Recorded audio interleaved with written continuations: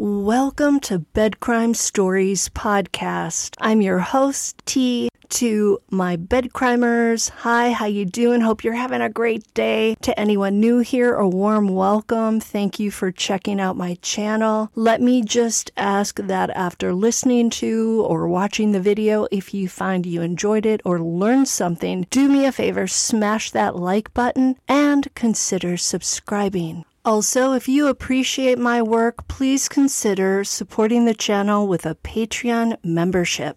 Now, let's dig in. Not so much a question of skill, he was desperate. That is what the authorities are saying about the now captured fugitive from justice, Danelo Cavalcante. Cavalcante has finally been captured after eluding the authorities for 2 weeks in Chester County, Pennsylvania. He was in custody for having murdered his ex-girlfriend in 2021 in front of her 2 young children. He used a sharp object to inflict 38 wounds. Cavalcante had also done it a man in Brazil in 2017 and had escaped to the United States to avoid prison time for that. But let's get back to his capture. The capture occurred in the early morning hours of Wednesday, and the use of infrared heat-sensing technology allowed a pilot to spot him, although he tried to crawl away through thick brush while carrying his stolen .22. A canine dog named Loki sniffed Cavalcante out and held him so that law enforcement officials could safely secure him. The dog bit Cavalcante on the scalp. The authorities are saying that it's not a significant wound. It looks fairly significant in photos, but apparently scalp wounds tend to bleed a lot. The guy looked very thin, he looked weary, and he seemed to have a hard time walking. As I predicted last night, he was indeed clomping around in large work boots. Were those the stolen work boots from the porch? I bet so. They looked like they were way too big for his little pads. They also looked heavy, so perhaps in his state of fatigue at that point, he just couldn't walk efficiently in them. Here are all the details of the capture as gleaned from a press conference this morning. I'm sharing portions of that press conference in a separate video in case you want to watch it. First, no shots were fired during the capture, not by Cavalcante and not by the authorities. It all started shortly after midnight Wednesday morning. First, a burglar alarm went off at a residence near Prizer Road within the perimeter law enforcement had set up. Authorities investigated that, but did not find Cavalcante.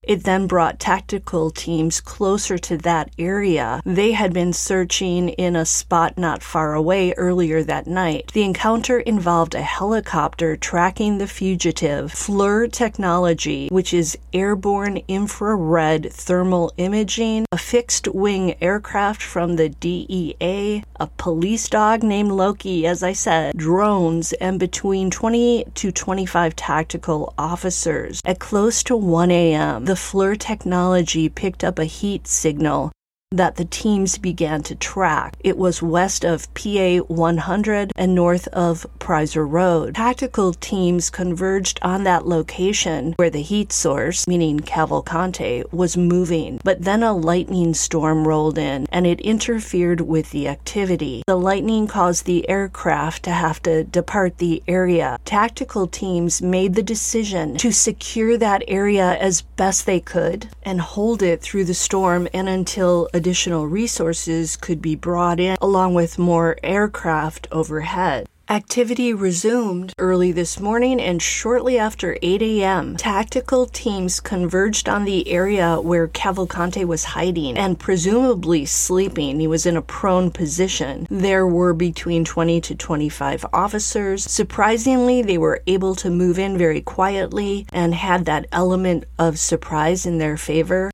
Cavalcante did not realize he was surrounded. Once he did notice that, he tried to escape by crawling through thick underbrush with the stolen .22. That's when the El Paso Border Patrol tactical team, known as BORTAC, helped to surround the fugitive. They had a canine with them named Loki, as I said. They released the dog. Some Pennsylvania State Police, or PSP agents, were also there helping to surround the fugitive. The dog, quote, subdued Cavalcante, who is said to have struggled with the dog. This is why he got that wound to his scalp. Team members from both BORTAC and the PSP immediately moved in to secure Cavalcante. He continued to resist. I'll give it to him, he never gives up. But he was forcibly taken into custody. It was said that the authorities' first preference was to take him alive, but they would have gone the other route if necessary. Cavalcante was then transported to the Avondale police station for further processing and hopefully a bath. Sorry, but he looked like a wet rag, and I can only imagine what he smelled like after 2 weeks on the run. He was also to be interviewed at the station, but that requires two things. One, his willingness to answer questions, and two, an interpreter, as his primary language is Portuguese. He was wearing dark pants and a stolen Philadelphia Eagles hoodie, which the governor says he will replace from whoever it was stolen from. Officers eventually cut the shirt with scissors and examined a tattoo on Cavalcante's back. I'm assuming that was done to 100% identify him. At some point, foil blankets were given to him. I'm sure he was likely exhausted, cold, and hungry. No one yet knows how he managed to obtain water during his 2-week adventure. We know he stole some food early on from one residence, produce from a farmer's market. I have heard that fresh veggies are hard to come by in prison. The authorities said Cavalcante tended to avoid traveling by day during the 2 weeks. He only moved during the day when he was forced to try and avoid capture. His pattern was to travel in the late evening, and then it would appear he slept. A photo op with Cavalcante was taken. Some people have criticized that. Lieutenant Colonel Bivens said he had no problem with the photo op, and that the officers who captured Cavalcante had worked so hard to get him, and they were proud of their achievement, rightly so. Cavalcante will ultimately be sent to a state correctional institute, where he will be housed and begin to serve his life sentence for the murder of 33-year-old mother Deborah Brando. It's unclear if Cavalcante will face additional charges for this escapade. He already has that life sentence without the possibility of parole. It sounds like his mother will be upset to hear he was captured alive. She told reporters yesterday that it would be better for her son to ask God for forgiveness at this time and then to die, so that he would not have to suffer a life in prison. With an attitude like that, it's no wonder her 2 children think it's okay to evade justice at any cost. The authorities said that some people had attempted to help Cavalcante during his 2 weeks at large, including his sister Eleni. They did not name any other people. She is now in custody and in the process of being deported back to Brazil. Bye-bye.